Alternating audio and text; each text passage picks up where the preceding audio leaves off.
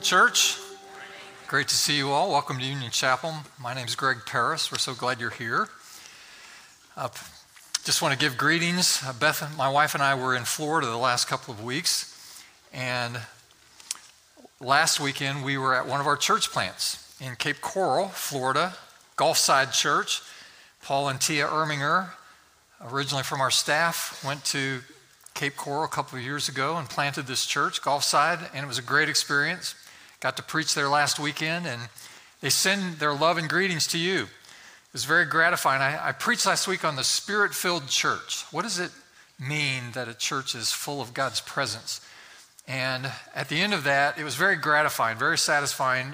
So many people came up to Beth and me and expressed their gratitude and appreciation. This church, God has used to change my life. We love Paul and Tia.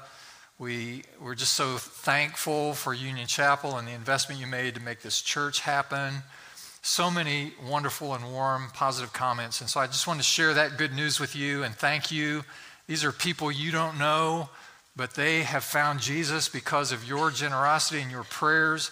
And so thank you. I wanted to give you an update on how well things are going. I preached twice there last week. They're in 2 services now in a local high school, and they're doing a great job. So good for us and good for them. That's great news, isn't it? So be encouraged by that report. Yeah, all good.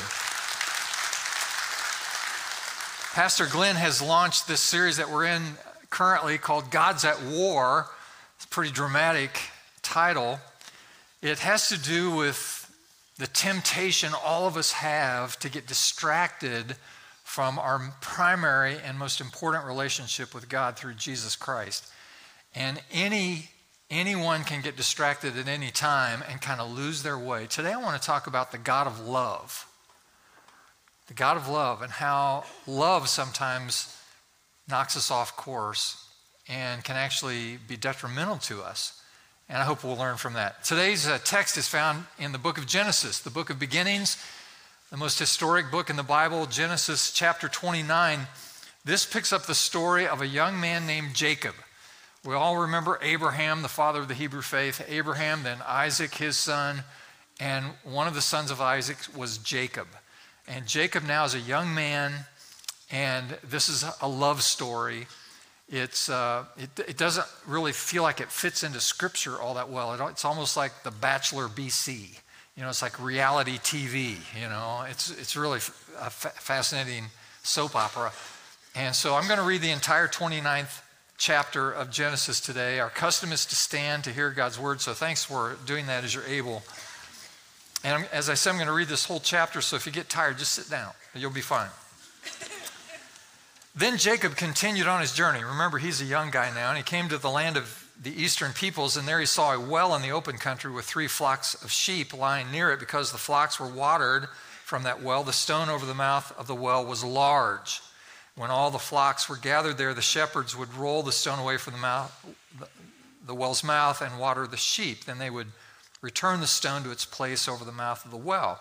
Jacob asked the shepherds, "My brothers, where are you from?" "We're from Haran," they replied. He said to them, "Do you know Laban, Nahor's grandson?" "Yes, we know him," they answered. Jacob asked, "Well, is he well?" "Yes," he said.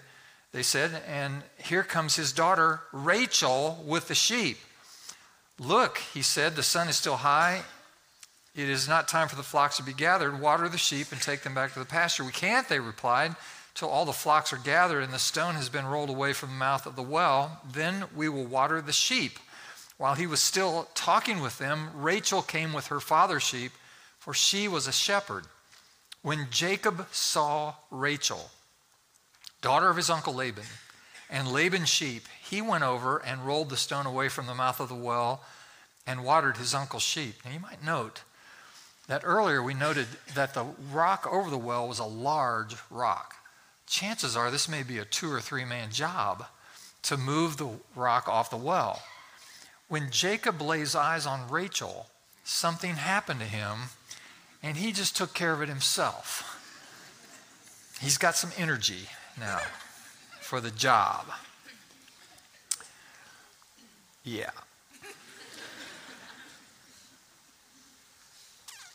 When Jacob saw Rachel, He rolled the stone away from the mouth of the well, watered his uncle's sheep. Then Jacob kissed Rachel and began to weep aloud.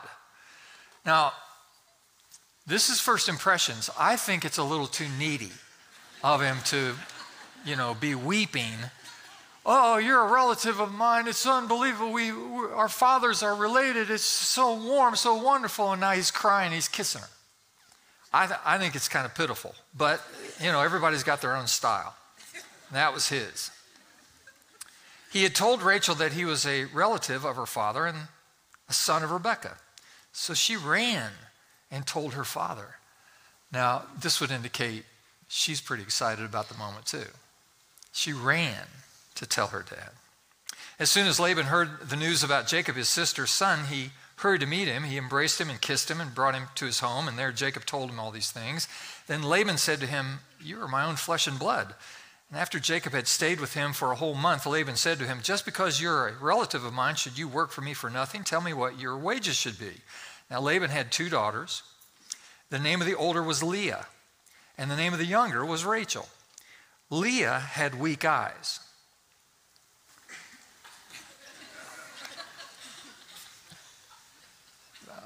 A great personality. But Rachel had a lovely figure and was beautiful. Not just pretty, but curved in all the right places and beautiful. She's a beauty queen. Jacob was in love with Rachel. Well, as much as he can know her by just simply laying eyes on her.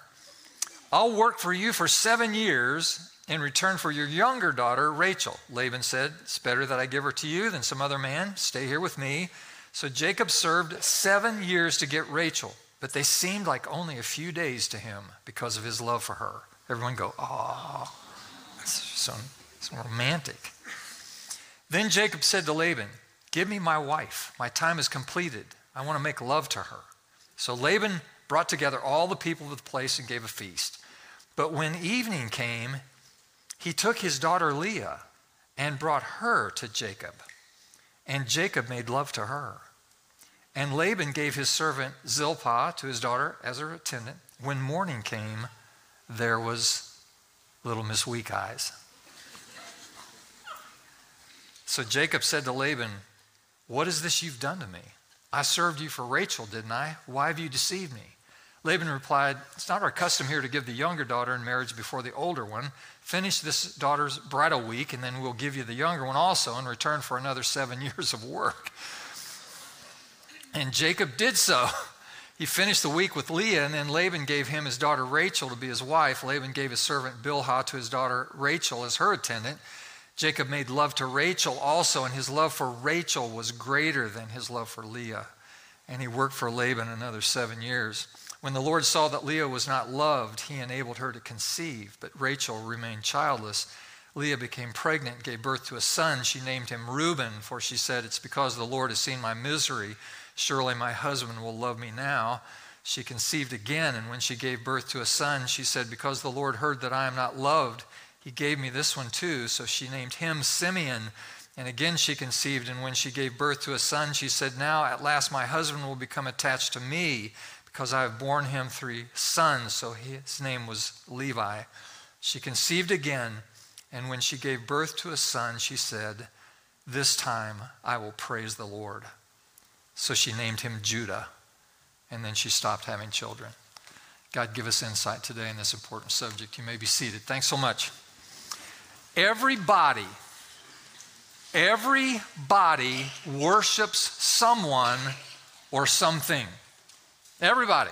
You do, I do, all of the created children of God do, every human being who's ever lived. It is innate within us. It is wired in our DNA. God has made us for worship. It is one of the primary purposes of our existence, which is to worship.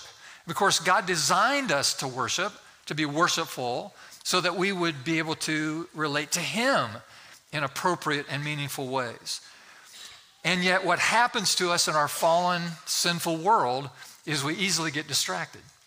And sometimes we misplace our primary affections, our first love, and we place it on other things or on other people. You can go to any place in the world and you'll discover people are worshiping. You can go to the remotest jungles of South America, a tribal people that has never had exposure to the outside world. And if you go into that culture and you study the culture, you'll discover these people now historically have been people who worship. They make up gods of their own. They worship their ancestors. It goes on and on, but they're worshiping. You can go to the most sophisticated, most cosmopolitan cities in the world. You can go to Rome, you can go to Paris, you can go to New York, LA, and you will find they're the most educated, sophisticated, urbane people who have ever lived in the world, and you will discover every last one of them are worshiping something or someone. For all of us, we have idols. It's food or sex or entertainment or success or money or power or achievement or romance or family. Everyone, everywhere worships something or someone. Now, the biblical term, when this tendency to worship goes awry, when it loses its focus and gets distorted, the biblical term is idolatry. To worship something or someone that is not meant to be the primary focus of our lives. Look at this statement from John Calvin. He's a notable theologian from another generation. I'll put it on the screen for you. He said, "Every one of us is, even from his mother's womb, a master craftsman of idols." And we're all guilty. We all identify with this. I mean, we all get this. This isn't news, is it? We're all challenged by things that easily and people that easily distract us from our primary call to devotion to God. And by the way, making God as our primary focus of adoration and esteem and love is appropriate because he is a magnificent God. He is the God of gods. He has made us and he has revealed himself to us through the person of his son, Jesus Christ. He is a good God. He is a great God. He's a magnificent God, and he's worthy of our praise and our affection. Indeed. So all of us are tempted with these little gods, these lesser gods, attempting to distract us from the worship of the one true God. If we think about it, we'll discover that all of the sins that we struggle with, all the discouragement we experience is actually a consequence of idolatry, just focusing on the wrong thing or the wrong person. Let me ask you a question. Who do you say "I love you" to? To whom do you say those words, "I love you"? Your spouse, your children, your parents, close friends, grandchildren. Who is that special someone who means everything to you? Now, stay with me. The name that comes to your mind right now, in answer to that question, may reveal a love that you have put your hope in and therefore has become a false god, an idol to you. Now don't push back too quickly. I need you to hear me out. It's possible that a relationship with a person has replaced your relationship with Jesus. Now, our culture holds up romantic love as first and foremost. I mean, it's the greatest and noblest of all pursuits. I mean, the message that our culture gives to those who aren't married or at least dating someone is that you won't be content or complete unless you're in a relationship with another person. And it starts early. You know, we get it from Disney, from the time we're children. There's a prince and there's a princess, and these two need to get together. This is how you live happily ever after. It's fascinating to me that as you study Christian culture and Christian books in today's culture, even those Christian books designated to people who are single, and there's a large percentage of the population of single adults in our culture right now, but most of the books on singlehood is about how to get a mate. In fact, one of the books that's on the market right now, Christian book entitled, "If Men Are Like Buses, How Can I Catch One?" So you kind of get the theme. Our pop culture tells us that love makes the world go round, that all you need is love. Pick the cliche. What seems clear is that romantic love is the most important subject we have. Our science now is in keeping with this. It's tracking with it. Psychologist Dorothy Tinoff coined the term limerence back in the 1970s. It's now a medical term for being lovesick. Lovesick, limerence, overpowering infatuation, intrusive thinking, agonizing over whether the feelings are reciprocated, fear of rejection, staying awake at night, fussing about this relationship. Dopamine is that chemical that our brain releases and causes pleasure in the human experience. And this happens during limerence. Dopamine's released, energy's increased, appetite is decreased, it's blissful. We can just describe it this way. It's temporary insanity. Folks lose their mind, and they experience this pleasure. Now, the bad news is those who study limerence say that it burns itself out after 18 to 36 months. So that's when the honeymoon is over and the marriage starts, or some other relationship is ensued. The Beatles tell us all we need is love. Burt Bacharach asserts that what the world needs now is love, sweet love. Robert Palmer might as well face it. He's addicted to love. The rocker Meatloaf, one of my favorites, perhaps one of yours, assures us that he would do anything for love. Although later in the song he says that though he'd do anything for love, he won't do that. Now the problem with the song is he doesn't define that. We don't know what he's talking about. Maybe it's he won't share the remote, he won't close the toilet lid, won't wash his own underwear. We don't know what that is. He's addicted to love.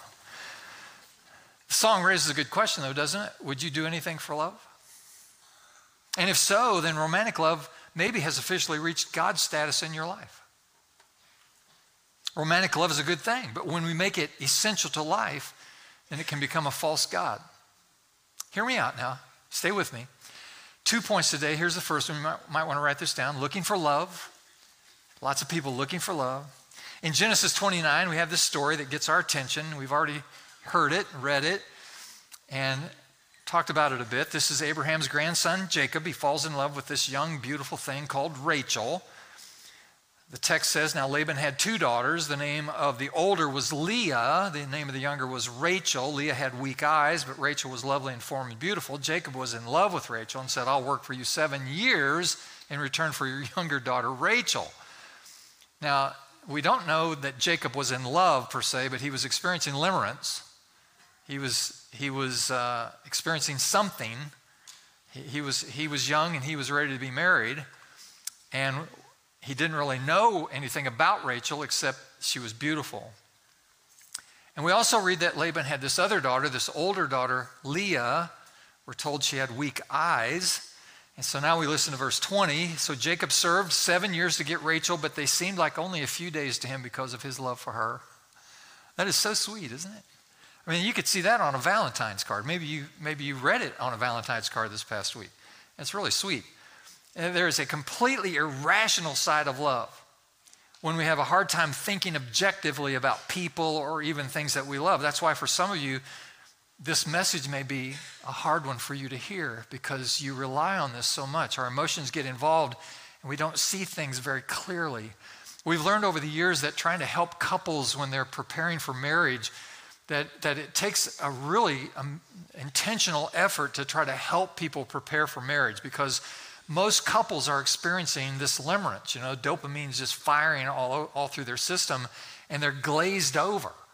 So there are 2 things that we found critically important if we're going to help people prepare in any way, premarital counseling. And the 2 things are a high structure. For example, you got to go through the issues that we know that couples will face, and it doesn't matter if the couple's 18 years old or 50 years old. They're glazed over usually. You have to put the chairs in the office close together because they always want to be touching each other. You can always tell. They're just all the time, and they're not listening.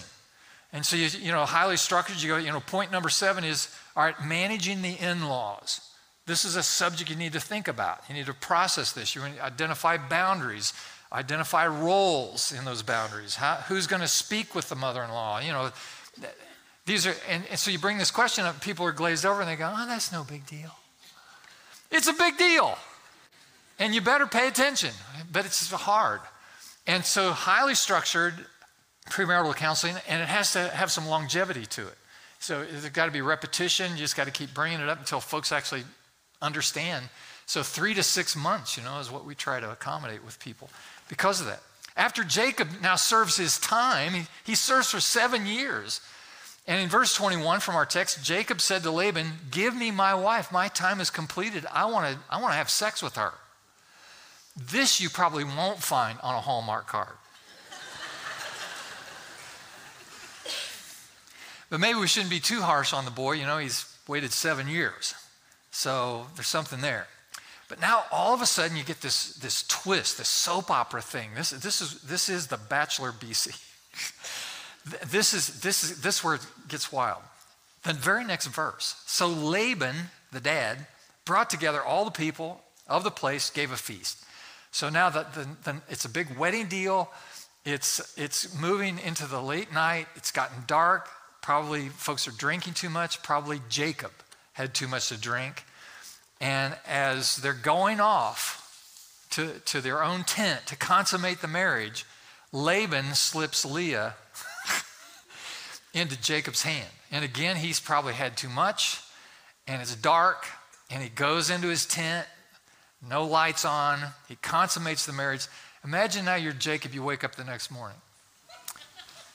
Your head is clear. You're reminiscing. You have a sense of fulfillment. You're satisfied. You're now married. You've worked hard to earn this bride. She's beautiful. You love her. She's everything you ever dreamed of. Every minute has been worth it to you. And now you've consummated this marriage and you are a happy man. And then he rolls over.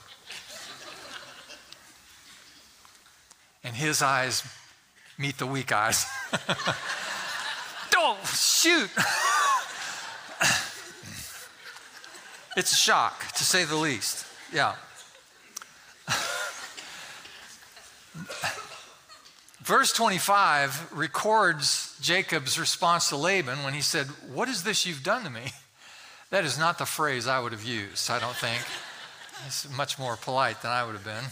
I served you for Rachel, didn't I? Why have you deceived me? Now, you keep reading the story, and of course, shortly thereafter, a week or two later, Laban gives his beautiful daughter Rachel to Jacob as well, but it becomes a big mess. And here's what happens. Leah, the older, loves her husband, and she wants more than anything else for him to love her. But he's really not that interested in Leah because Rachel is the one he loves. Leah spends her life then hoping and dreaming of the day she will feel love from her husband. Can you sense that? And so she makes her life goal to win the heart of her husband Jacob. That's what she puts her hope in. She puts her hope in that relationship. So here's what happens. Leah became pregnant, gave birth to a son. She named him Reuben, for she said, "It's because the Lord has seen my misery. Surely my husband will love me now." Reuben means misery. Then she conceived again, and when she gave birth to a son, she said, "Because the Lord heard that I'm not loved, he gave me this one too." So she named him Simeon. Now these names may be ringing a bell for some of you. You'll recall that Jacob eventually had 12 sons, and the names of these sons became the names of the 12 tribes of Israel, historically. So you have Reuben and Simeon. She again conceived, and when she gave birth to a son, she said, "Now, at last, my husband will become attached to me because I have borne him 3 sons."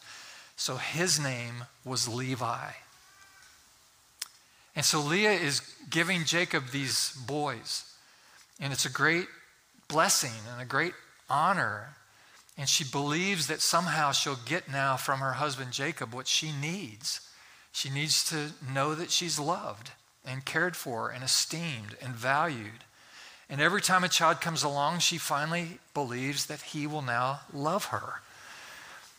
And it had become the God she worshiped. I think it's really just the idea of love that we worship in our culture. Have you thought about this? Maybe you haven't. And they lived happily ever after. That's a phrase we use. In our culture, romantic love is held up as this ultimate expression of human experience. It's the subject of countless books, many movies. It's the plot line there. It's the theme of almost every song, poetry and art. And we shouldn't misunderstand. These relationships are good and they're honorable and they're godly. I mean, marriage is a God created institution. God designed. He thought it up. He thought it. He wrought it. He bought it. He encourages it. Marriage is a powerful foundational point of reference when it comes to human interaction and relationship and the fabric of society. A family is essentially important to God's original design and plan. And so you have a man and a woman united in covenant. And this is a powerful, powerful thing. This is God's original idea.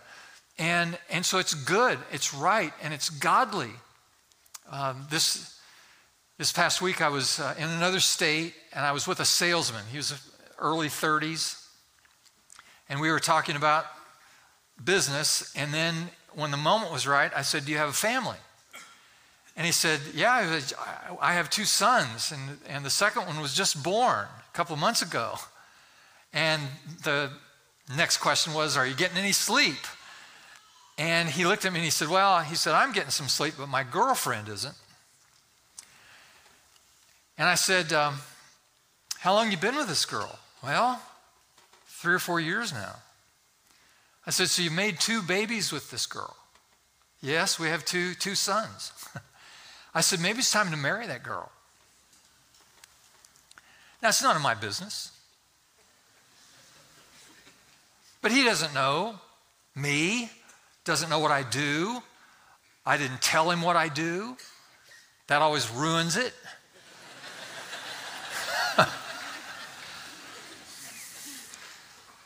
I said, "I've been married for 42 years.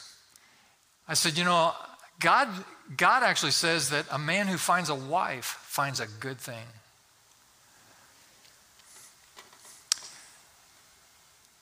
Why haven't you married that girl?" And he goes into this story. "Well, my parents got divorced, and that was very difficult for me, and I don't have any confidence that I can make it work. I don't trust myself. I'm afraid." And I said, "You shouldn't be afraid. You should never be afraid to do the right thing." And I said, God wants to bless your life and your family. So you've got to do the right things." We talked a little bit more about that. I concluded with this. I said, "I bet you love your sons." "Oh," he said, "I love those guys." I said, "What kind of men do you want your sons to become?" He said, "Well, I have a lot of dreams for my sons." I said, "Listen to me. Your sons will become just like you.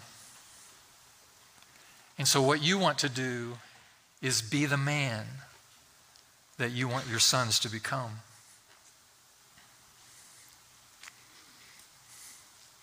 Because they'll become just like you. He finally looked at me and he said, "It's really interesting you're saying this to me." He said, "For the last several weeks, it's like every few days, someone comes into the store here and tells me the same things you're telling me." And I said, "Maybe God is trying to communicate with you. Maybe you ought to listen." He said, I'm gonna think about this." I said, "I'll be praying for you. What's your girlfriend's name?" I said, "I'll be praying for both of you." God thinks marriage is a great thing. We should embrace it as a great thing. It's a God-instituted thing. It's a powerful thing. It's foundational to who we are and how we go through the world. And so it's good and it's godly and it's great. And friendship is good. And we should love one another. And we should admire one another, encourage one another, support one another. It should have all of the virtue and strength of covenant when we are together in relationships. These are good and godly things. The problem comes when we allow such a relationship to replace our devotion to God. That's when it becomes distorted. That's when it loses its way. I was talking to a young mother who explained to me that a love for her children had become a false god in her life. Isn't that interesting? Let me explain. The problem wasn't so much that she made them too high of a priority. I'm not even sure that's possible. The problem was that they were controlling her. Follow it now. Whether or not she had a good day was determined by her children. Her children had the power to make her angry and disappointed or happy and joyful. So she wasn't looking to the joy of the Lord to be her strength. She was looking to the joy of her children to be her strength. And that's what happens when we worship gods of love, these lesser gods, these little gods. It distorts and destroys. Ultimately, nothing is more destructive to our love life than to put romantic love on the throne instead of God. It's just not a good idea. It puts incredible pressure on the relationship because we're saying to the person, I want you to do for me what God alone can do for me. That's a lot of pressure. And given enough time and pressure, that relationship will start to crack. Look at this statement on the screen. I want you to really comprehend this. When you make a relationship with someone else your God, it will eventually be marked with disappointment and bitterness. Now, I'm talking to someone here today. I know I am. This happens to many people. And we can fall in and out of this temptation as we go through life. Many years ago, my wife, Beth, I came home one night and she said, I need to talk to you about something. She said, God revealed something to me today and it was really helpful to me. And this was 5 or 6 years into our marriage and we were going 1,000 miles an hour and we had children at that time and, you know, life. And she said to me, this is what God revealed to me, that I have been relying on you to be for me what only God can be for me. And she said, I realized today that it wasn't fair to you and it wasn't fair to our marriage for me to expect you to fulfill all the needs of my life. And I thought that is really profound. And her life changed. You know, I'm the closest one to her. I can tell you that her life and our relationship changed after that day, because she saw things from the right perspective. And she realized she couldn't look to me to be the one who satisfied her or the one who would save her or the one that would be her primary source of significance. What she realized and what we all must realize is that only God and our relationship with Him can provide the ultimate sense of meaning, significance, and personhood in our lives. I am who I am, not because of the way my friends treat me or the way my wife relates to me. I am who I am because of the way God relates to me. I am who God says I am. I am who God made me to be. I am who God has filled me with the potential I have. That's who I am. And when I realize who I am in right relationship with God, then that frees me to be in right relationship with the most important people in my life. So God has ordered our lives in such a way that He is to be our most significant relationship. And when we get that right, then our relationship with our spouse, our children, our parents, our friends begin to line up. If you're experiencing frustration in some of your key relationships, then it could very well be because of the God of love. You actually have made an idol of the needs that you have, that you expect from human relationships. And so here's my take home, here's my prescription to you. If this is something where you have misplaced your hope into something or someone other than God, here's my suggestion to you as a next step. Don't go back and watch several past episodes of Dr. Phil or get some self-help book or even sign up for counseling. Don't do that first. Make first a priority of giving your full attention to making Jesus the great affection in your life, and then see what happens. Reorient your focus on Him and make the intentional effort to develop intimacy and relationship with Him, and then see how the other relationships start to unfold, how it changes your perspective. Now here's the second point. Just write this down. It's very brief. A new kind of love, a new love. So we know that Leah, the older sister, is desperate to find satisfaction from God in a romantic way, so that every time she gave birth to a child, she thought, maybe now my husband will love me, will give me what I need. But it just never happened. Then we find this compelling twist at the end of Genesis 29. This is very powerful. Watch what happens. Verse 35. She conceived again, and when she gave birth to a son, she said, now here's the moment. This is profound. This time, she said, I will praise the Lord. So she named him Judah, and she stopped having children.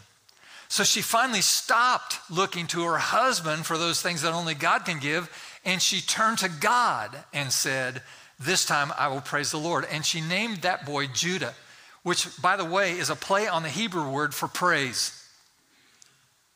This time I will praise the Lord. Oh, I'll call him Judah, which means praise. It's really great. Leah is rejected by her father, rejected by her husband in life, but then she finally stops expecting them to meet her needs, and she turns to God. Leah chose to find her identity. She chose to find her value and her hope in the love of God. It took the rejection of a man to help her realize the love and acceptance of God. The Apostle Paul gives us a fascinating piece of scripture from 1 Corinthians 7. This is so contrary, even shocking to our modern ears, but here's what he said. He said, when you're unmarried, you're free to concentrate simply on pleasing the Lord. So he said, look, I'm a single guy, and I know there are a lot of single people out there, and so for all you singles, remember, marriage involves in so many ways demands on your attention. The time and energy that married people spend on caring for and nurturing each other, the unmarried person can spend in becoming whole and holy instruments of God. 1 Corinthians 7. Most of the Christian books on singleness, as I mentioned today, encourage you to find a partner. Paul comes along and says, hey, look, if you're unmarried, perfect. This way you can give your full attention and devotion to God. Fascinating, isn't it? Judah, of course, may be a name that you recognize. And in Matthew's gospel, we find the genealogy of Jesus from his Hebrew roots. And the genealogy is listed there in the first chapter. And so it begins like Abraham was the father of Isaac, and Isaac was the father of Jacob, and Jacob was the father of, and of course we know Jacob had 12 sons. His favorite son was Joseph, the multicolored coat, and his brothers hated him because he was the favorite one. And Jacob had Joseph with Rachel, his favorite, the woman he loved. And also Benjamin was born of Rachel, and so he had his favorites. But in the genealogy of Jesus, we see it very clear that Jacob was the father of Judah, the fourth son of a rejected wife. A hand-me-down wife becomes the favored one.